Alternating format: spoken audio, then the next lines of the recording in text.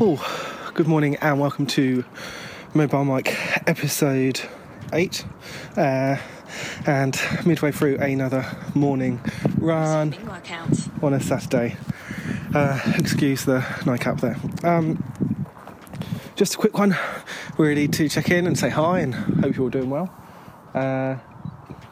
Last week, or kind of possibly the week before, there was a mass podcast upload with 3 podcasts going up, so I hope you're enjoying those. Did have a little bit of an issue uploading my chat with Laura about social media and Scott about self-harm and the Talking Mates chat.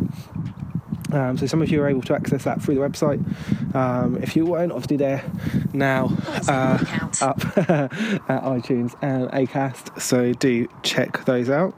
I've also going to have a podcast coming out early part of next week as I'm talking to the guys over at Audio Rising and Surviving My Past later on tonight.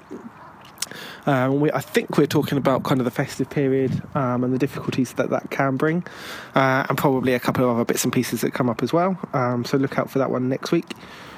On the same kind of topic, I know there's a few posts and articles coming out over on Daily Focal, for which I am one of their bloggers, around kind of the festive period, about some of the difficulties that can bring, but some of the positives, also some shopping tips, some great gifts to get at Christmas as well. So lots of stuff going on as we lead into December over there. So do go and check out dailyfocal.com for lots of different types of articles as well.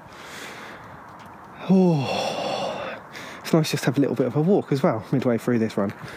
Pretty cloudy today, so no amazing photos, which is a bit of a shame, but then, it's different scenery, I suppose. I hope you are all well.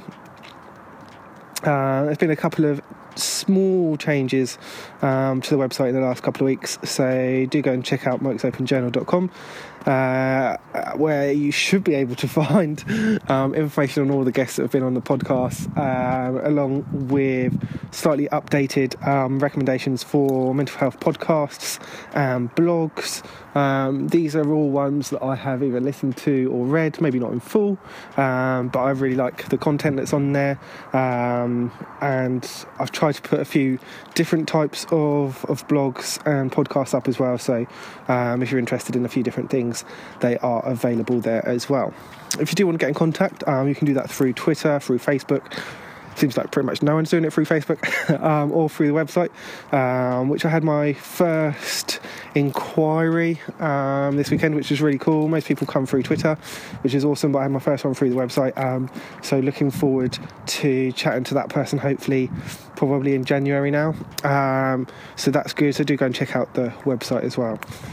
As always, hope you are doing well, and please do remember you're not alone out there.